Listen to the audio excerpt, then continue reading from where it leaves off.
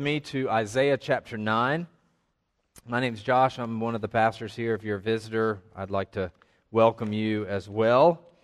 And our sermon series this Christmas season is Christ the King. Pretty simple message, but powerfully unfolding in God's Word. Isaiah chapter 9, a famous prophecy about the birth of Jesus.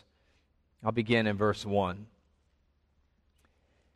But there will be no gloom for her who was in anguish.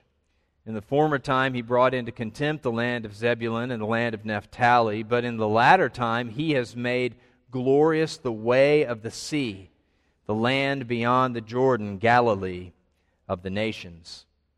The people who walked in darkness have seen a great light. Those who dwelt in a land of darkness, on them has light shone. You have multiplied the nation. You have increased its joy. They rejoice before you as with joy at the harvest, as they are glad when they divide the spoils. For the yoke of his burden and the staff of his shoulder, the rod of his oppressor, you have broken as on the day of Midian. For every boot of the trampling warrior in battle tumult, and every garment rolled in blood will be burned as fuel for the fire. For to us a child is born, to us a son is given, and the government shall be upon his shoulder, and his name shall be called Wonderful Counselor, Mighty God, Everlasting Father, Prince of Peace. Of the increase of his government and of peace there will be no end, on the throne of David and over his kingdom, to establish it and to uphold it with justice and with righteousness from this time forth and forevermore. The zeal of the Lord of hosts will do this. The grass withers, the flower fades, but the word of our God stands forever. Let's pray. Father in heaven, we bow before you and we ask that you would add your blessing to the reading and preaching of your word. Would you teach us? Would you transform us, change us, convict, encourage? Use your word in our hearts and in our lives. We pray now in Jesus' precious name. Amen. Promises are a huge part of our lives. Think about marriage vows. I do promise and covenant before God and these witnesses that I will be your loving and faithful spouse. We all know what people say in a courtroom. I do solemnly swear to tell the truth, the whole truth, and nothing but the truth. So help me God. You know what the name of loans used to be back in the old days? It's a promissory note. You promised to pay back the money that you borrowed.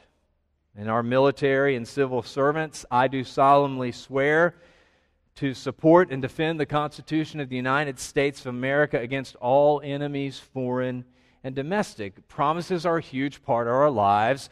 Promises are also a huge part of Christmas and Christianity. Hundreds and hundreds of years before Jesus was born, there were multiple building, progressive prophecies and promises, not only that Messiah would come, but about where he would be born and in what manner he would be born. In fact, we saw this last week, the promises about God sending a rescuer go all the way back to the Garden of Eden and the beginning of the Bible. As already stated this morning, our theme is simple, Christ the King, and we've looked already at our needed King. This morning we'll think of Christ, our promised King. On Christmas Eve we'll talk about Him being our sent King, and then next Sunday, our returning King. God's promises that I want us to focus on this morning, God's promises are so important for us because we have a complicated relationship with promises. We have a complicated relationship with promises because we have broken promises that we've made to ourselves time and time again. We've been let down by people, leaders, pastors, teachers, coaches, parents, politicians, spouses, siblings, because of broken promises. We want to believe promises. We were hardwired for hope, but it's easy to become cynical. It's easy to become jaded. And this is the reason, one of the reasons why it is so important for us to celebrate Christmas. Our lives, past, present, and future, turn and hang on God's promises. And Christmas reminds us that God keeps His promises and that we can trust in Him. So let's look at this passage together. The first thing I want us to see is promises and problems. And promises mean so much to us. They mean more to us when we are walking through the darkness, when we're facing problems in our lives, when we face difficulties and hurdles. That was true for God's people in Isaiah chapter 7 through 9. This part of Isaiah was written with the southern kingdom of Judah in mind. It was written around 732 BC. What was going on? Well, God's people had problems. There was a menacing dark cloud settling upon them politically and militarily.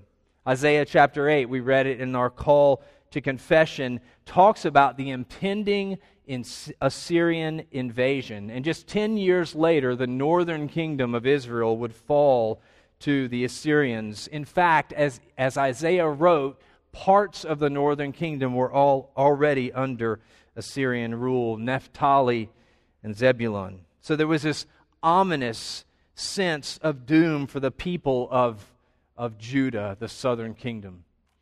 And the irony is that they'd gone to the Assyrians for help before, and now the Assyrians were breathing down their neck, threatening invasion. And one of the questions we can think about here is, how did God's people respond?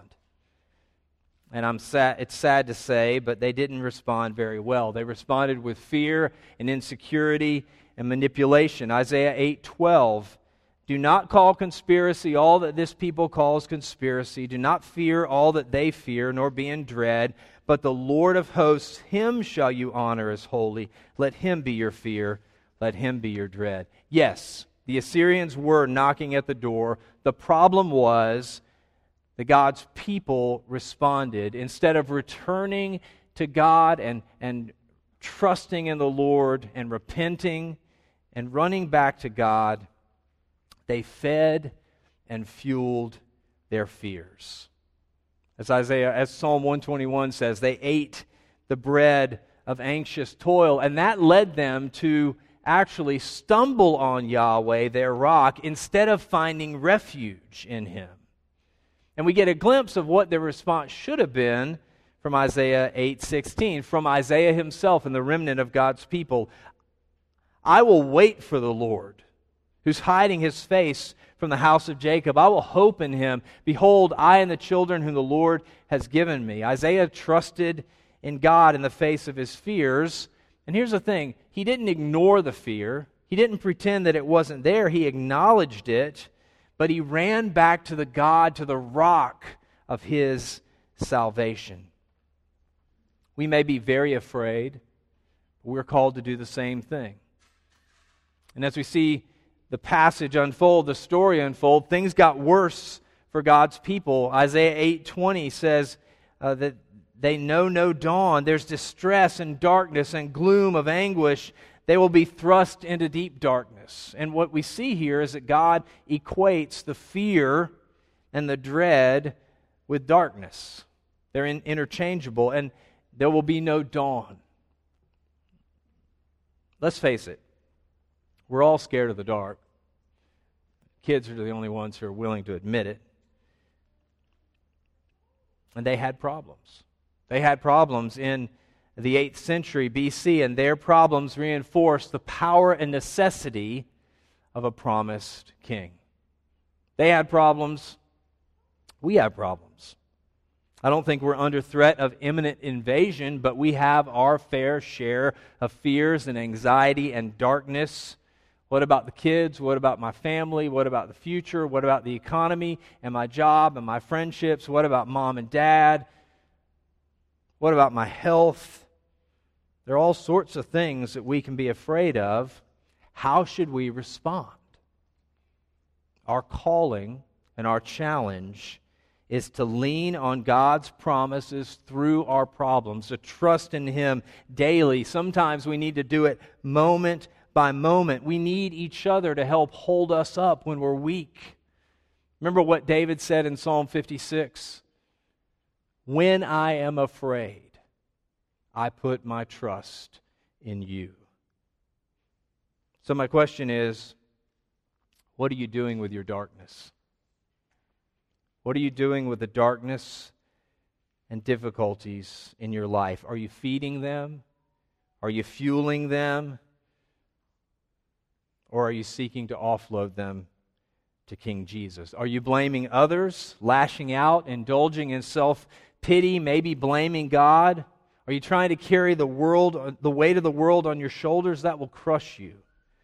There are plenty of problems in our world. There are plenty of problems in our lives, and God calls us to trust in Him and His promises through and in the problems that we face. Rely on Christ, our promised King. Second thing we see from this passage is in verses 1 through 5, we see promises and hope. And in verses 1 through 5 of Isaiah chapter 9, the tone distinctively changes. There's a change, a decided change in tone. We turn from the fear of invasion and anxiety and darkness to lavish, rich, amazing, hard to imagine promises from God. One author said it like this: the stubborn hope of Advent begins in the dark. You wait, you watch, you pray, and most of all, you don't give up. There were promises and hope.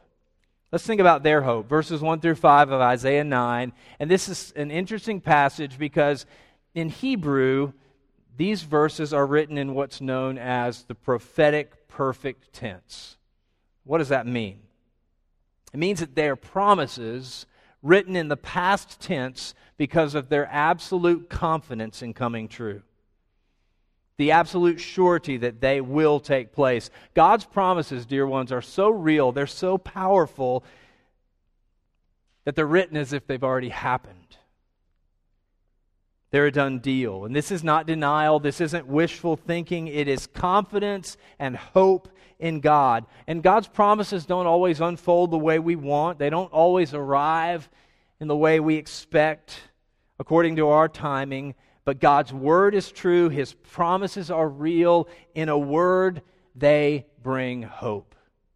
Let's think about some of the details. Verse 1, Galilee of the nations.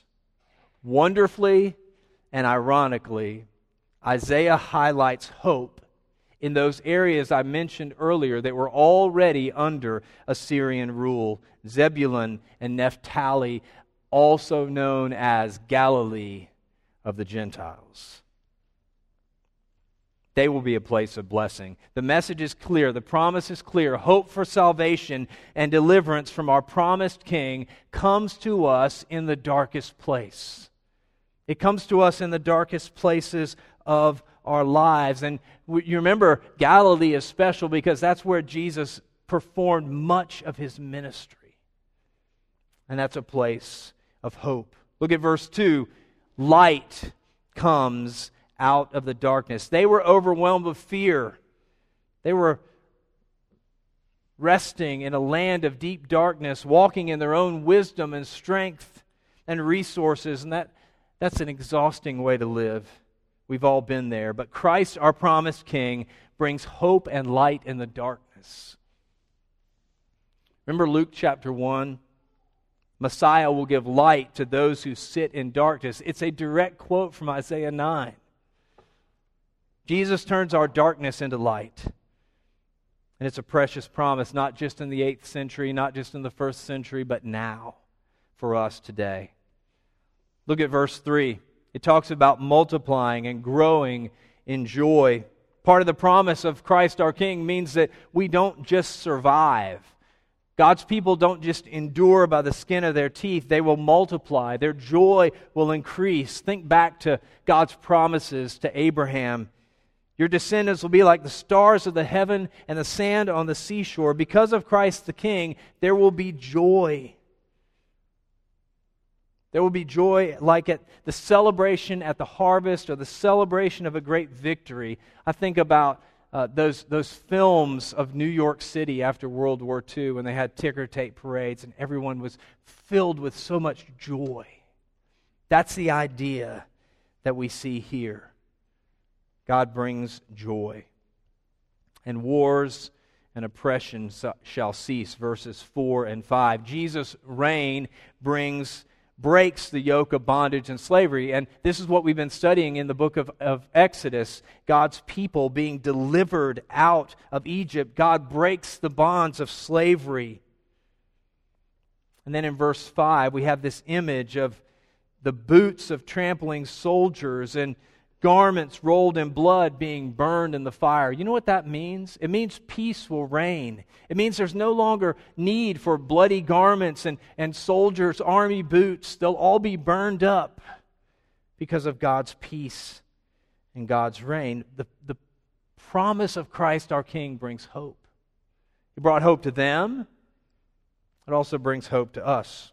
How? Well, we look back at the promises filled by Christ our King, and our faith is strengthened. Look back and think about some of the ways that you've seen God work in yourself and in others. We've seen the light dawn in the darkness. We've seen God's kingdom increase. We've seen people come to know and trust in the Lord Jesus Christ. We've seen glimpses of oppression ceasing because of Jesus' rule and reign. In a word, we know the promises of salvation are real. We look back and we look forward in hope, expecting Jesus to ultimately complete and fulfill His promises to us. So, as we think about application here, where do you need to be reminded of God's promises and hope? Where do you need to be reminded of God's promises and hope this morning?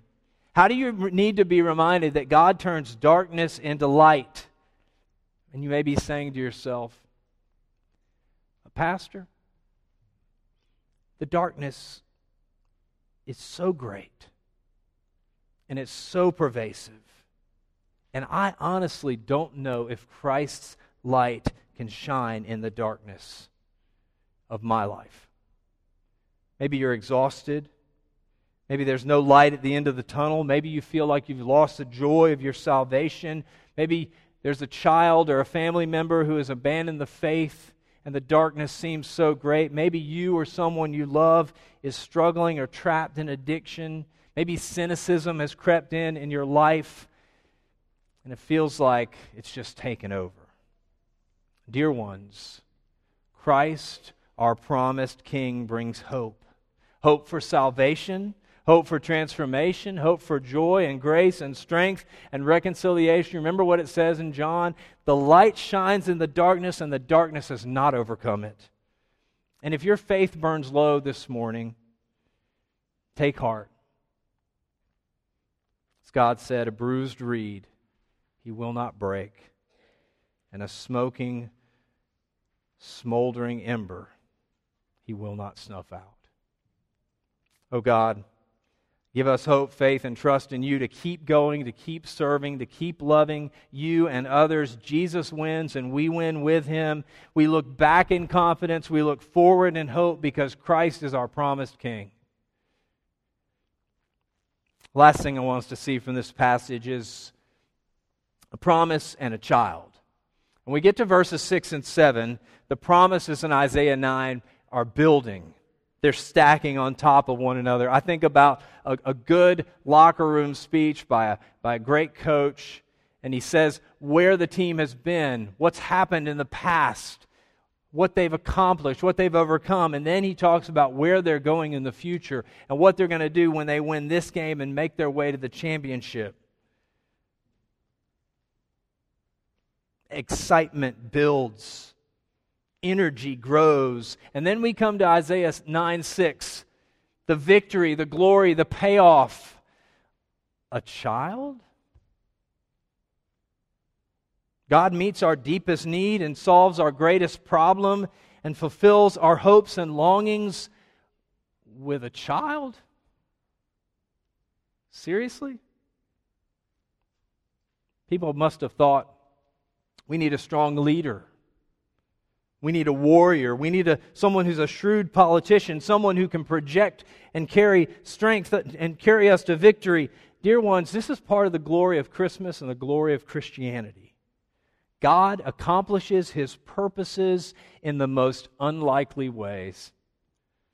He keeps His promises through the birth of a baby. And what makes this baby, this child, this son, so precious? Well, look at verse 9. To us a son is born, and to us a child is given. He's for us.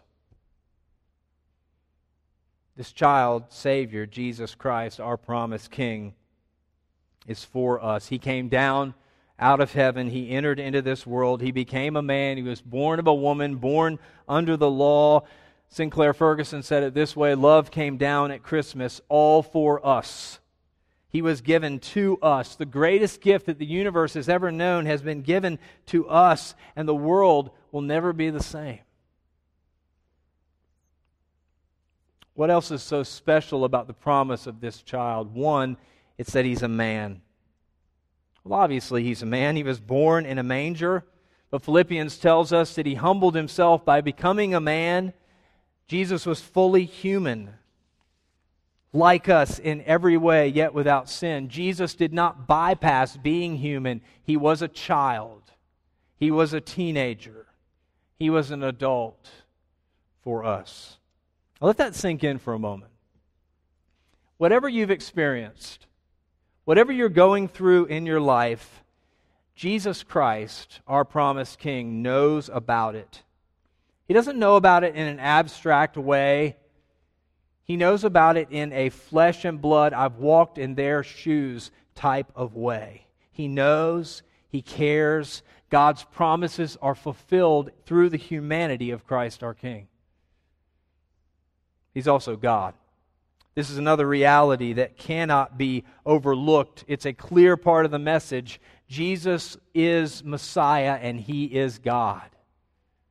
Everlasting Father, Wonderful Counselor, Mighty God, Prince of Peace. Christ rules on David's throne forever. Humanity and divinity come together perfectly. We see it in Isaiah chapter 9. Let's think about some of the ways that that's expressed here. Wonderful Counselor. Literally, He's a wonder of a counselor. Jesus is all wisdom. Yet He also cares. He's a helper. He comes alongside us and helps us and walks with us. You ever been in a time in your life when you feel so broken and so down and so at the end of your rope that you just have to cry out to God and ask for help? That's when Jesus, Messiah, our Wonderful Counselor, meets us with wisdom and mercy.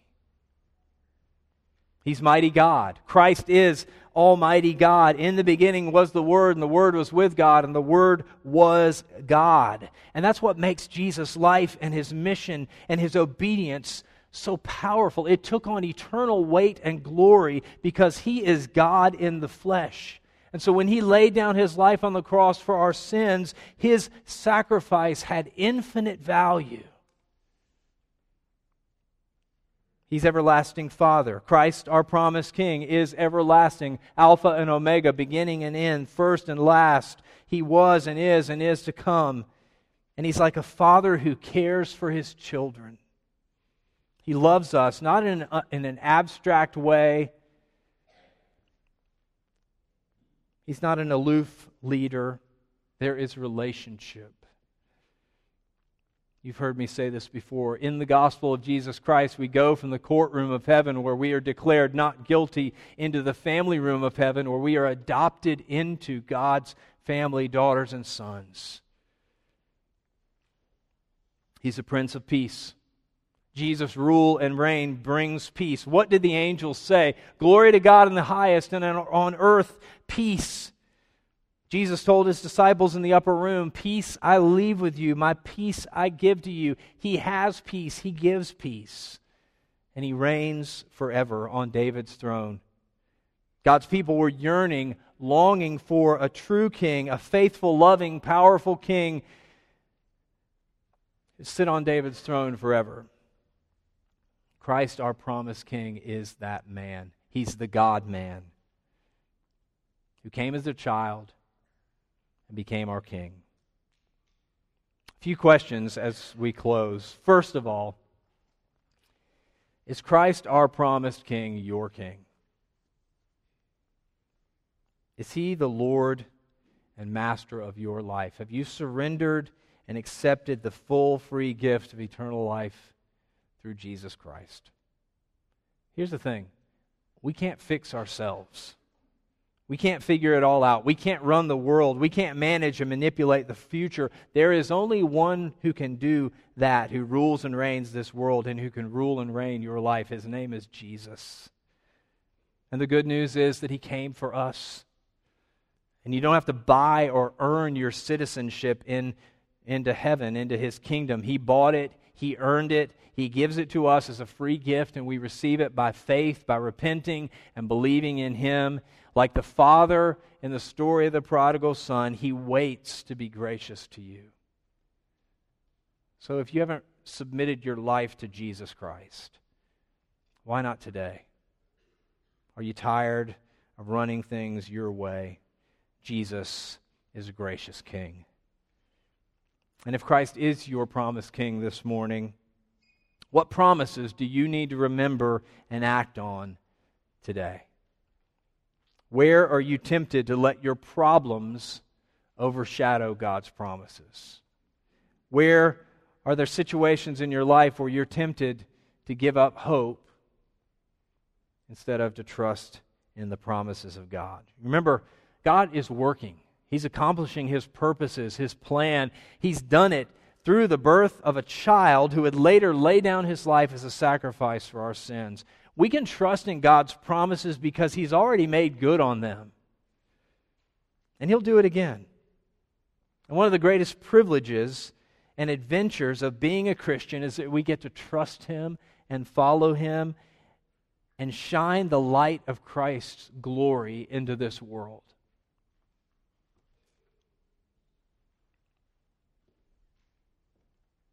We don't do it perfectly. Each of us has plenty of flaws. But when we live lives of faith and repentance and humility and point others to Jesus Christ, the light of the world, even in a feeble way, we give glory to God. May God help us. May the Lord Jesus help us to trust in Him through our problems, to hope in Him through the darkness, and to worship Him as Messiah, God, man, the child who became our Savior, who is our King, who laid down His life for us. That allows us to sing joy to the world. Let's pray.